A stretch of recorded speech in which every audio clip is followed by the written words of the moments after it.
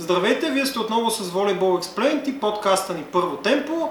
Днес гост в това издание е гласът на българския волейбол Сашо Йовков, дългогодишен волейболист, журналист и волейболен деятел. Но преди да започнем с разговора по същество, бих искал да благодаря на домакините ни от Спортен бар Академията Диана Бат, които ни осигуриха възможност да снимаме в това прекрасно студио днес. Господин Йовков, благодаря ви за това, че приехте поканата да участвате в нашия подкаст. И в началото искам да ви върна вече доста назад във времето, тъй като доста дълго време съм мислил и по това, че всъщност трябва да пазим спомените ни от времената по-назад във времето, сякаш те започват да се губят, особено поне мое лично мнение във волейбола, където информацията не е чак толкова много. Какво може да ни разкажете за тези времена от края на 60-те, 70-те години, началото на 80-те, когато българският клубен волейбол беше, и не само клубен, естествено, беше бил на много високо равнище с Купа на европейските шампиони на ЦСКА, същото и при жените с Левски, невероятни представяния на Славия, на Миньор. Здравейте, радвам се да съм гост в студиото на този подкаст. Радвам се, защото ще си говорим за един любим спорт. Един спорт, който в годините е показал, че има своето място не само в българската история, но в световната история на спорта. Един спорт, който можем да кажем, че е основата на волейбола в олимпийски мащаб, защото именно в България волейбола доби правото да бъде олимпийски спорт. И сега, ако се върнем в тези години, за които ти говориш, аз разбира се, в тези първи години, за които ти спомена, съм бил дете, като теб, вероятно съм се интересувал от всичко това, което става не само в волейбола, въобще в спорта, но това, което ме запали за волейбола, това беше световното първенство 70-та година. Аз съм израснал в Ямбол, в гимназия, където като всеки един млад човек имах интереси и желание, освен да бъда добър ученик, да участвам в почти всички спортове. Започнах с лека атлетика, гимнастика, баскетбол, докато се ориентирах в волейбола, а 70-та година Ямбол беше един от градовете домакини на световното първенство, на което България беше домакин. И именно гледайки мачовете в зала Диана, като едно дете, което носеше дори в табелката на Бразилия на откриването на самото първенство, това влезе в кръвта ми и оттам нататък вече близо 50 години продължавам да бъда в този спорт и като състезател в началото, след това като деятел, сега в момента като деятел, дори и треньор бих казал, защото в момента тренирам и хората с увреждания, глухите спортисти на България. Да, вярно е, че 70-те години е може би периода, в който България най-трайно заема своите позиции в този спорт, не само в европейски, бих казал световен мащаб. Казахме 70-та година световното, може би спомняш си ти, а и нашите зрители, тези, които са малко по-големи, тези, които са по-малки, могат и да прочитат, но сега ще научат, че загубихме финал на световното първенство в София. Водихме 13-5 срещу ГДР, един матч, говоря в петия гейм, 2 точки ни деляха от световната титла, която така и не успяхме в годините да прегърнем. Нека да уточним, тогава правилника на тайбрейка не е както сега всяка грешка точка, а е само след спечелване на начален удар. Сервис, точка трябва да направиш. Трябва да имаш сервис, да спечелиш точки, нямаше тайбрейк, бяха 5 гейма примерно. В петия гейм загубихме с 15-13 и играеше до 15 точки. Но, независимо от всичко, само искам да добавя едно нещо. Именно 70-та година, онова, което си спомням, а и след това в дългите години, в които съм бил около националния отбор на България, мъже и жени, мога да кажа, че България играеше най-модерен волейбол. Защото тогава ГДР стана световен шампион, побеждавайки ни с 3-2 в София, с системата на Христо Стоичков. Eins, zwei, drei.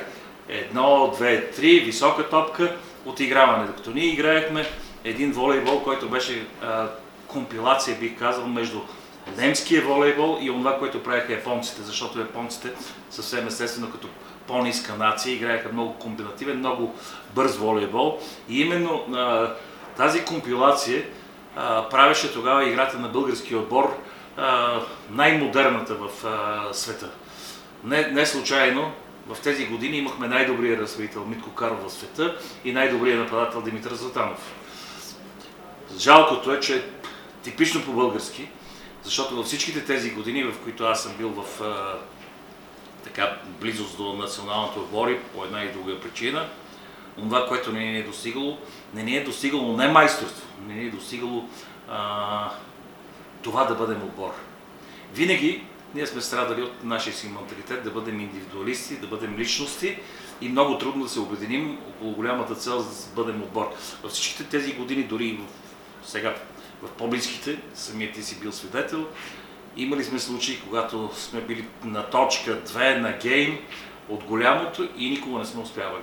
Но в тези години имахме школа, имахме треньори, имахме състезатели при мъжете и жените. Ти каза титлата на ЦСК 69-та година, европейската титла в Букурещ, Митко Златанов и Димитър Каров.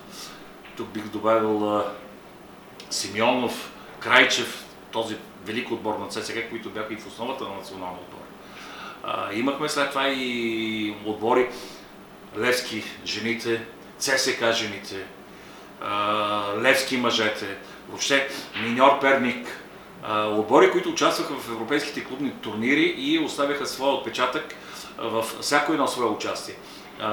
Този отпечатък естествено беше плод на онова, че волейболът сякаш е кодиран в ДНК-то на българина. Волейболът е заложен и ние българите умеем да го играем този спорт. Единственото, което ни достига, това, когато стигнем до голямото, да можем да бъдем наистина онзи голям отбор, който да стигне до успех. Може ли да разкажете малко повече за вашата волейболна кариера като състезател, тъй като сякаш тя не е толкова добре позната? Кога започнахте и всъщност на какъв пост дори сте играли, понеже лично за мен не е известно това?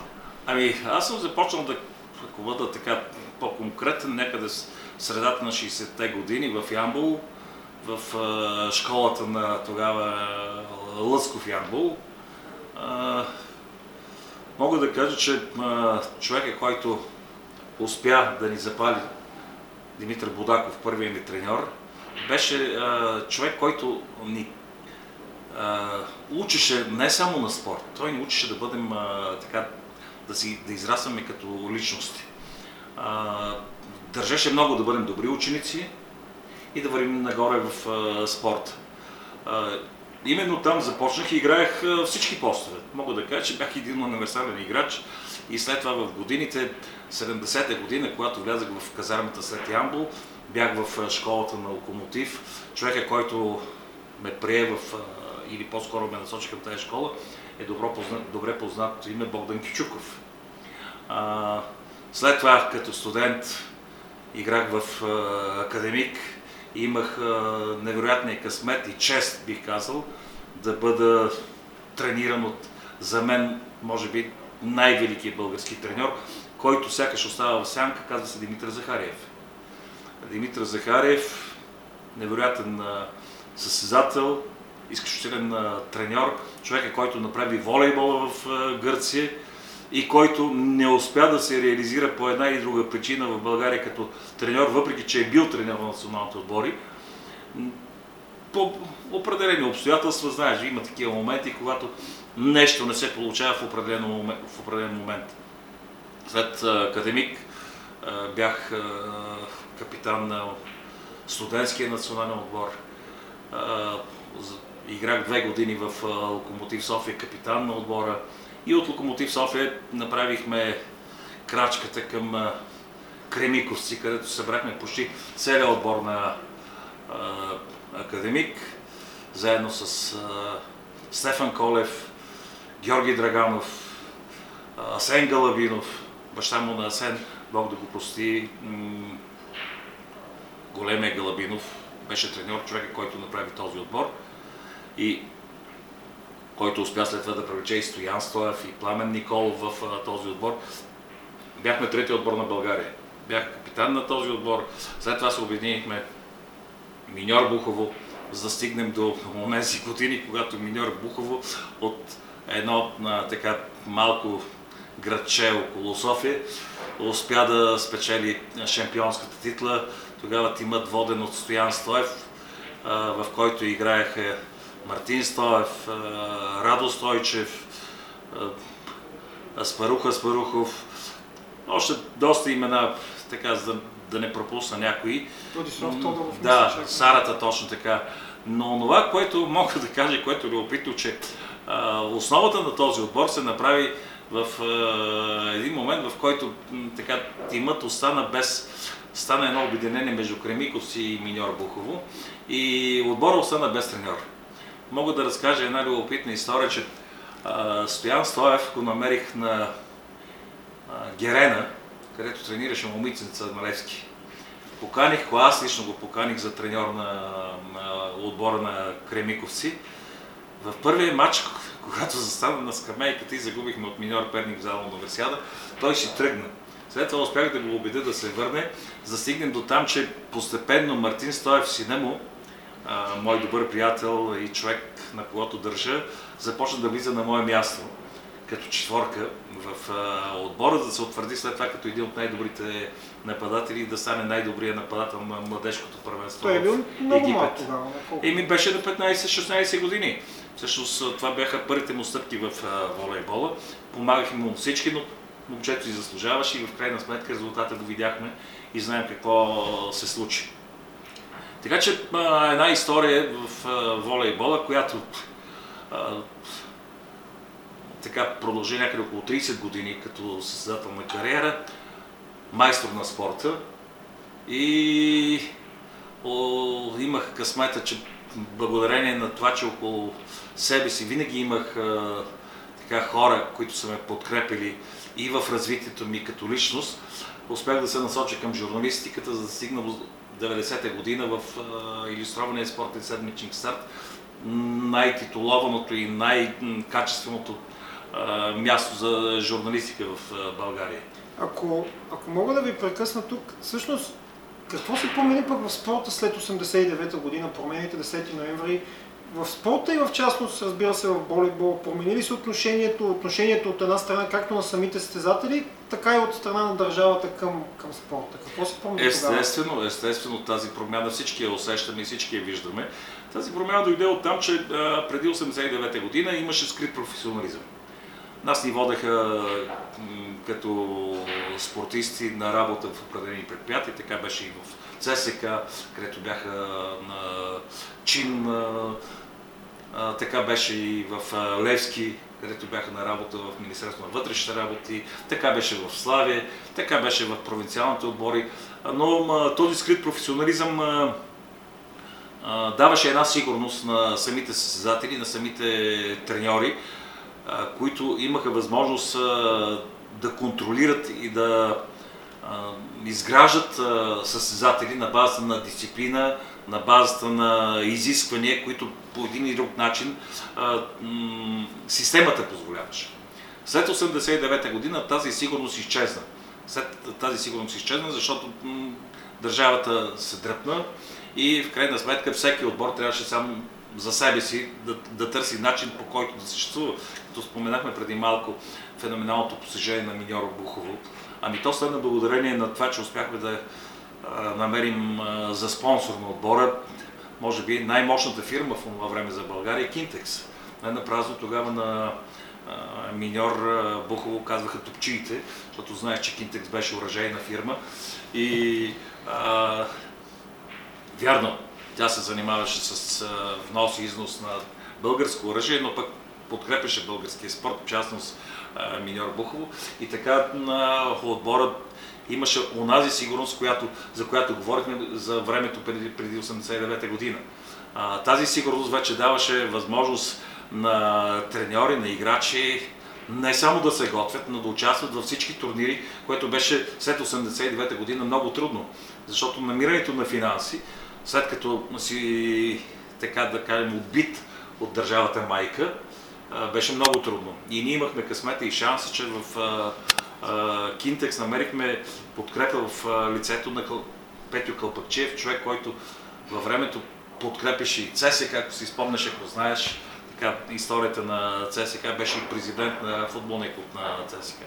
Така че в периода след 89-та година най-важното беше много бързо да се преустроиш и да влезеш в така, джунглата на капитализма, казано грубо, където за да успееш, освен качества, трябва да бъдеш и менеджер, трябва да бъдеш и човек или по-скоро нали, изключително комуникативен, за да можеш да убедиш хората срещу себе си да участват в някакъв проект. Вие, доколкото знам, сте завършили археология. Какво е общото между археологията и волейбол?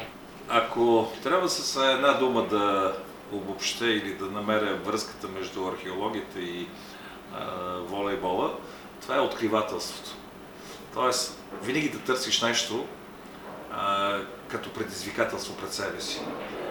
На времето, казвам на времето, когато в мен пламна искрата на археолога, това бяха книгите с историята на Хайнрих Шлиман. Човек открил Троя и така човека, който в детските ми спомени беше нещо като Индиана Джонс за мен. След това, когато открих волейбола, открих един спорт, който постоянно ми даваше нещо ново и постоянно ми отправяше предизвикателства да търся това ново. Защото всеки един човек, който се е така заложил в себе си амбицията да направи, да постигне нещо, важното е в всяка една тренировка, във всеки един матч да търсиш възможност да се развиваш, да откриваш нови неща и да ги усъвършенстваш и да продължаваш да търсиш.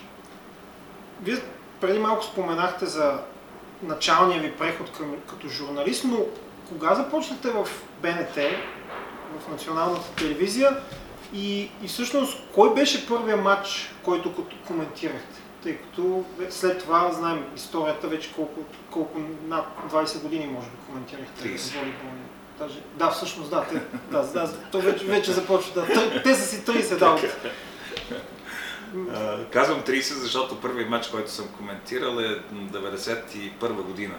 91 година беше много странно, защото това беше прехода и в не само в моя житейски път, но и прехода в промените в телевизията. Говорим телевизия, защото тогава имаше само една телевизия, БНТ майка, от която всъщност са тръгнали големите имена в телевизионната журналистика и в момента. Тогава човека, който ми подаде ръка, или по-скоро хората, които ми подадаха ръка, първо Бригита Чолакова, Бог да я прости, ме откри в едно нейно предаване. А хората, които ми подадаха ръка по-нататък, бяха Сашо Диков и Нели Терзиева в Ефир 2. Стана така, че имаше една вътрешна конкуренция между канала 1 тогава и Ефир 2 и ние като по-младия канал Ефир 2, казвам ние, защото Сашо Диков успя да събере около себе си много амбициозни, много млади хора с огромно желание да направят нещо. Търсихме начин да направим нещо повече от това, което правеше традиционния канал 1. И успяхме да уредим едни финансови ресурси, с които купихме един турнир на участие на българския национален отбор в Германия. Нямаше обаче кой да коментира мачовете и Сашо Диков ми казва в 4 часа, както е сега, до вечер отиваш да коментираш. Къде? Викам, отивам да коментирам, отиваш да коментираш на телевизионната кула матч на България с Германия от Германия. Нито си имах представа, нито някога ми се е случвало. Викам, добре, отивам. Седнах, попрочетах каквото можеше тогава да се намери, защото тогава не беше времето на интернет, където можеш да извадиш във всеки един момент всичко това, което ти трябва. И като статистика, и като резултати, и като актуална информация. И на базата на общата си култура тръгвам аз за телевизионната кула. Стигам до телевизионната кула, долу полицаи ми казват, тогава бяха още милиционери, Вие къде? Викам, тук трябва да коментирам един матч. Той се обади до Сан Стефано 29. Вика, да, Сашо Йовков да се качи. Качвам се аз там по асансьора на някакъв етаж, където в една апаратна, едно телевизорче е такова, точно такова, на което гледах, нали, матча и трябваше да коментирам от него за националния ефир. Това беше първият мач България-Германия в национален ефир от телевизионната кула тук в градина. Не е като сега с студията. Така че тя разликата вече е доста голяма. Разликата е почти, не бих казал то доста голяма, защото сега влизаш в една апаратна, едно студио, в което имаш два монитора и отново единственото, което е, че получаваш EFL-а, нали, в слушалките си и можеш, нали, долу-горе да участваш в коментара си с атмосферата, която се получава в залата, докато за това, за което разказвах, е, нали, насляпо, на тъмно и така нататък. Разликата е в това, което споменах преди малкото. Интернет пространство, което ти дава възможност в всеки един момент ти да разполагаш с толкова много информация, че дори в един момент да дотегнеш на зрителя. Във времето стигнах до извода, че колкото по-малко говориш, толкова по-добре е за зрителите. Зрителите трябва да го въвеждаш в онова малкото, което на него не му достига, а не да му запълваш съзнанието с информация, която сам той може да си намери или вече се е намерил.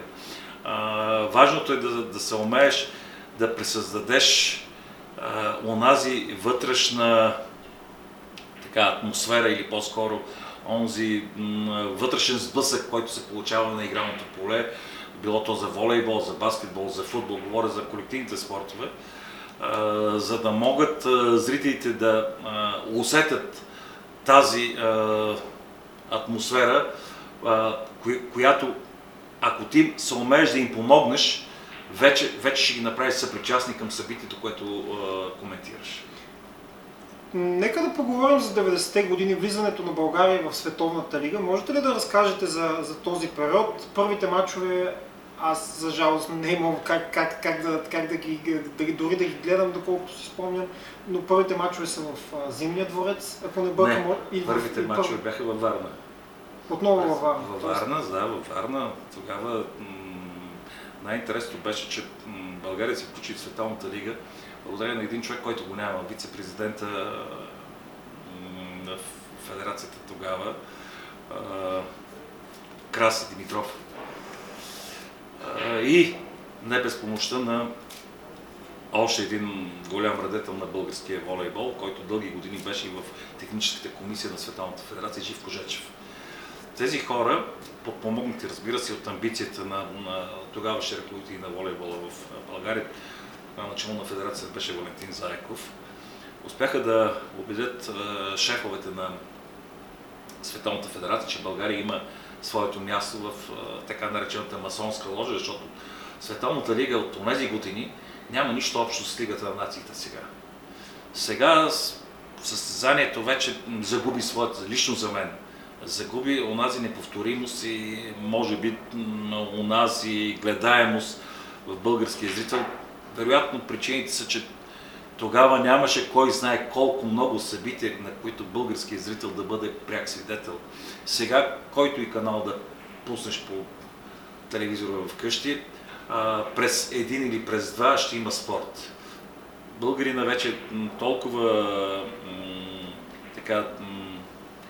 бих казал, обръгнат от спорт, че дори на моменти не му се гледа. Лично за мен много трудно ми е да застана да гледам нещо продължително, защото толкова много информация и толкова много събития, че ме уморява, предпочитам да ходя сам да спортувам. Но да не се отклоняваме. Та 90-те години България успя да влезе в Световната лига. Треньор на тима ни тогава беше Брунко Илиев. И първите мачове играхме в Двореца на културата и спорта във Варна. Спомням си, че успяхме дори да се класираме за финалите, които бяха в Милано и спечелихме четвърто място. Това е 94-та година, да.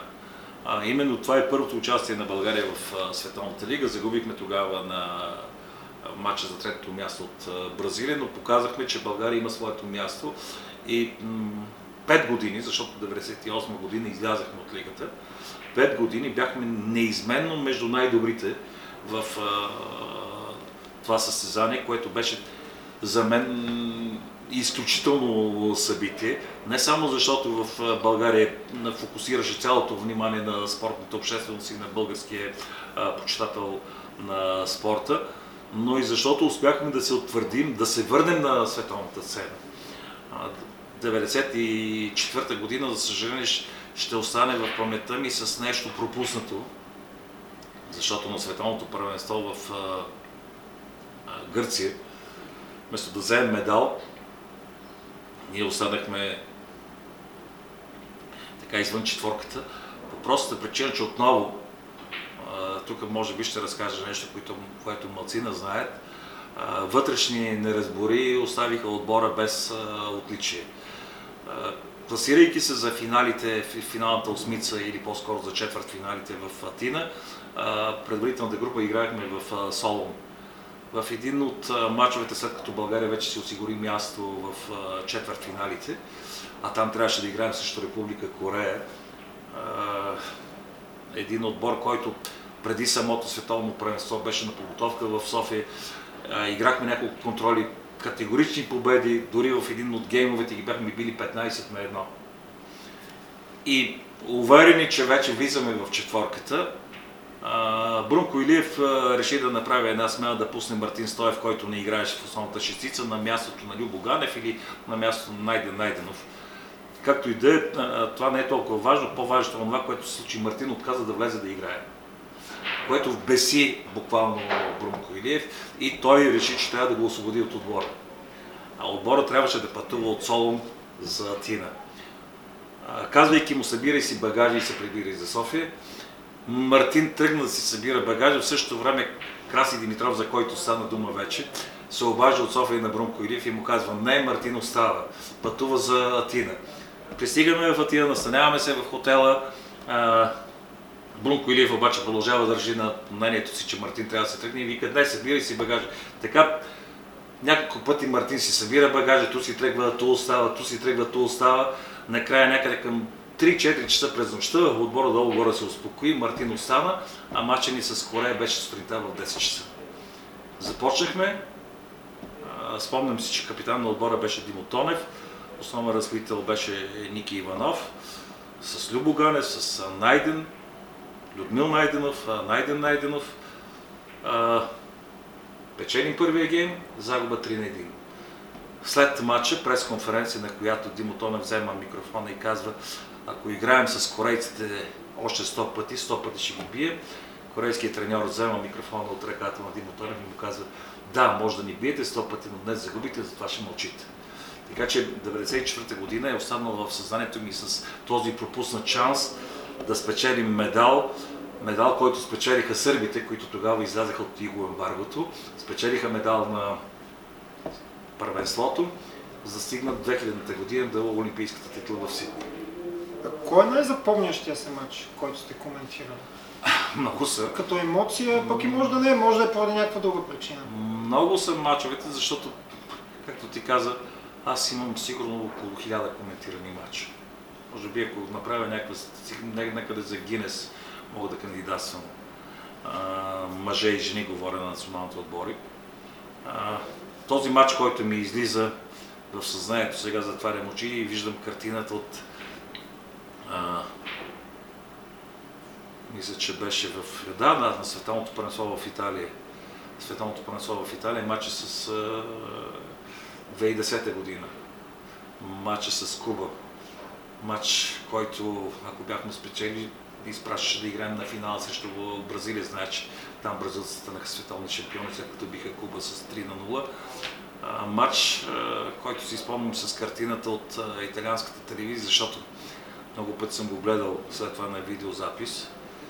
И аз съм направил ето така, при 22 на 21 за България, сервис, който изпълняват кубинците, и сервис след 9 поредни точки за България, след като Симон стоеше на скамейката и се държеше за главата, а кубинците не знаеха къде са. И ако си спомнеш, тогава би трябвало поне тези мачове да си спомнеш. Тези вече си ги спомням. Андрей Жеков не изпълни тактическата задача да играе с Матей Казийски, а игра на 4 с Валио Братоев, 2 аута на Валио Братоев и победа за Куба вместо за България. Друг матч, който си спомня, той е вече с положителен заряд, защото спечелихме. Матч, който също за мен е част от златните за нашия отбор. Това е матча 2007 година на Световната купа в Япония. Победа с 3-2 срещу Русия. Матч, в който Андрей Жеков изигра за мен и даде най-доброто. Матч, в който победихме Русия, за да гледаме след това как Русия и Щатите играят за единствената квота, защото вече си бяхме осигурили с тази победа квота за Пекин, а стояхме отстрани за пръв път спокойни, свършили си работа, без да разчитаме на никой. Ето тези два матча изплуваха веднага в съзнанието ми, след като ми зададе въпрос. Преди този матч, ако не бъркам, Алекно беше казал, че треньора на руснаците Владимир Алекно беше казал, че Андрей Жеков е слаб разпределител. Нещо подобно имам аз такъв спомен. Имаше нещо подобно, защото всички знаем, че Андрей имаше проблем с подаването в центъра и с играта с центровете. Но в този матч той им разказа играта точно с играта в центъра на руснаците. И така, пак казвам, това беше периода или времето, в който българският отбор, бих казал, беше бременен за медал. Успяхме да го спечелим и на Световната купа, и година преди това на Световното първенство, но за съжаление така и не успяхме да прескочим това трето място. Вие сте пътували силно стотици пъти с националния отбор. Разказахте една история по-скоро с негативен призход. Даже не по-скоро, с силно с негативен привкус за 94-та столното. Можете ли да разкажете някоя от подобна история, но с положителен знак, интересна, свързана с пътуванията по някакъв начин? С положителен знак сигурно има много матчове, за които може да се говори, за които можем да коментираме. Но пак се връщам към тази 2007 година. Лично тя е най-запомняща се. Сещам се, че Мартин Стоев беше тогава треньор на националния отбор. Не знам дали знаеш, аз съм една от причините той да стане треньор на националния отбор. Защото аз го поканих в управителния съвет, имах айде грубо да го кажем, наглостта да предложим Мартин Стоев за треньор на националния отбор, когато никой не се сещаше дори за него. Но както и да, успяхме да му гласуваме доверие и резултатът се получи. Та 2007 година мога да разкажа случай, че след тази победа Мартин беше получил негласно едно обещание от тогавашния президент на федерацията Лазаров, че ако спечелим квота за Пекин, ще му купи часовник. И отиваме в един магазин, разхождаме си, Мартин ми послушва на ухото и къде какъв часовник си избира. И отидих и избрал един часовник Rolex за около между 6 и 10 хиляди долара. Но напълно заслужено, защото той си беше свършил работата, а когато има някакъв такъв облог, той трябва пък да се изпълнява. Лазаров нямаше какво друго да направи, трябваше да го купи, му купил часовник. Ето една такава малко по-странична история, но с добър финал.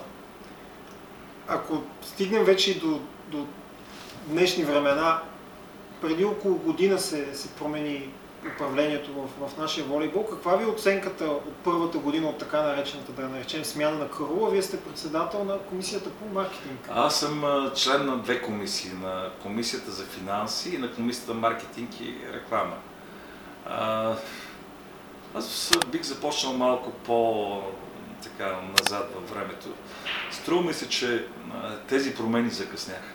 Тези промени трябваше да започнат след Пекин 2008 година, след като пропуснахме отново голям шанс да спечелим медал от Олимпиада, защото тогава отборът ни също беше много стабилен.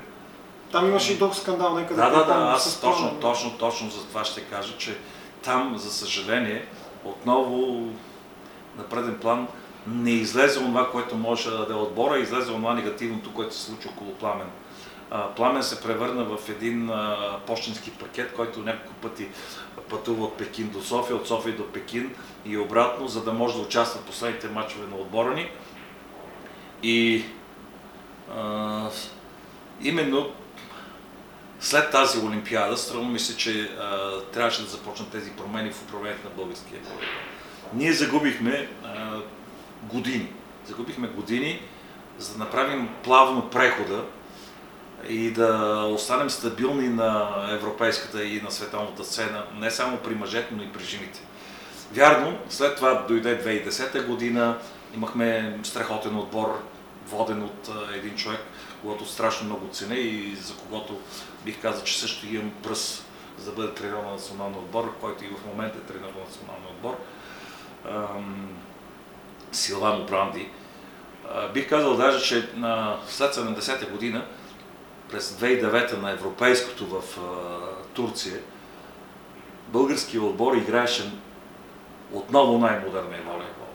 Сещам се за мачовете в предварителната група в Истанбул, където прегазихме всичко. И това, което успя тогава Пранди да направи с отбора в първата му година като треньор, беше наистина нещо невероятно.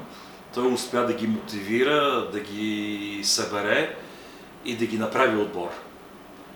И за съжаление, тръгвайки от Истанбул за Измир, където беше финалната четворка и където спечелихме бронзов медал, побеждавайки в матча за третото място Русия, изпуснахме европейската титла, защото отново се поддадахме на нашето българско, пристигайки в Измир. Владо Николов успя да внуши на Лазаров и на Силвано Пранди, че отбора не трябва да тренира в залата, която се оказа много неприятна като адаптация. Ние не проведахме нито една тренировка. Излязахме за матч с Полша в зала, в която се оказа, че когато погледнеш от едната страна, мрежата и седалките се сливат. Поляците бяха играли в тази зала, защото там бяха в предварителната група. И ние загубихме един матч от Грушка, който на 37 години стана най-добрият играч на европейското първенство и направи Полша европейски шампион. Защото поляците победиха Франция на финала, а ние трябваше с руснаците да играем матч за третото място. Така че мога да кажа, че Силвано Пранди направи наистина революция тогава в българския волейбол и го направи най-модерни. Но говорихме за промените. Независимо от тези добри резултати, те дойдоха на базата на това, че ние имахме отбор. Отбор, който продължаваше да стои стабилно в големите състезания. Спомня си 2012 година, успяхме да се класираме за Олимпиадата след Олимпийския турнир в София, но пък не успяхме да направим онова, което можехме да направим като домакини на финалния турнир на Световната лига. И отново заради нашите си неразбории. И тези неразбории идваха от онова вече, бих казал, за мен осъзнато казвам, некомпетентно ръководене на българския волейбол. И във всичките тези години ние загубихме възможност да спечелим отличие, да дадем възможност на много млади хора да влязат в този спорт. Ние постепенно загубихме инициативата, загубихме инерцията и сега се опитваме отново да се върнем на картата, но ще бъде много трудно. Ще бъде много трудно, защото тази карта вече е много голяма. Тази карта има отбори, които виждаш, сега се радваме, когато бием Израел и Австрия на квалификация за европейско първенство, което лично за мен е обидно. Казвам го съвсем искрено. Новото ръководство, което дойде, надявам се с екипа, който е сега в това ръководство, има амбиции да направи промени. Тези промени обаче по една или друга причина за сега не могат да се случат така, както ми се иска на мен. Вярно, има основателни и обективни причини. Пандемията, икономическата ситуация в държавата, това, че националните отбори вече не дават този резултат, който даваха по-рано.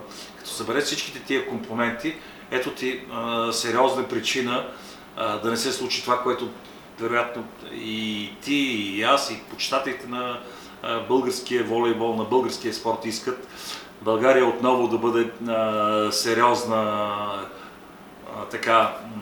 сила на международното поле. Виждаш, за съжаление, че клубните ни отбори, аз лично много държа клубните ни отбори да участват в европейските турнири, но по една или друга причина винаги се намират обективни или субективни такива да не участваме или пък по един или друг начин да си поставяме ниски цели, да минем един кръг, втори кръг и така нататък, което е нещо полу, нещата винаги водят до полурезултати.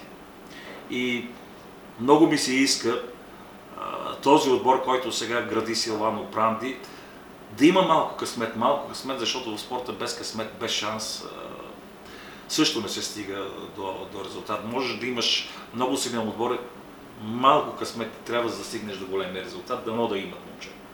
Господин Йовков, отново ви благодаря за това, че приехте поканата да участвате. Разказахте изключително интересни истории, голяма част от тях, да не кажа всички, които поне лично на мен, дори не съм подозирал за някой от тях. Ето дори разбрах нещо ново, признавам се, че не знаех, че както 2003 година, когато се завърнахме в Световната лига, така и в началото сме играли в Варна. Благодаря ви отново и се надявам, че с усилията на всички, както на ръководители, така и на спортисти, ето да поздравим момчетата ни от набор до 17 години, които вчера се класираха за през Балканиадата, се класираха за Европейското първенство. Страхотен матч в Сърбия, победа с 3-0 срещу Сърбия, така че за мен лично поне има достатъчно талант и въпросът е те да се развият и да се развият по начин, който е достоен, за да бъдат конкурентоспособни на това, което се случва в държави като Франция, като Германия, като Италия, Полша и така нататък.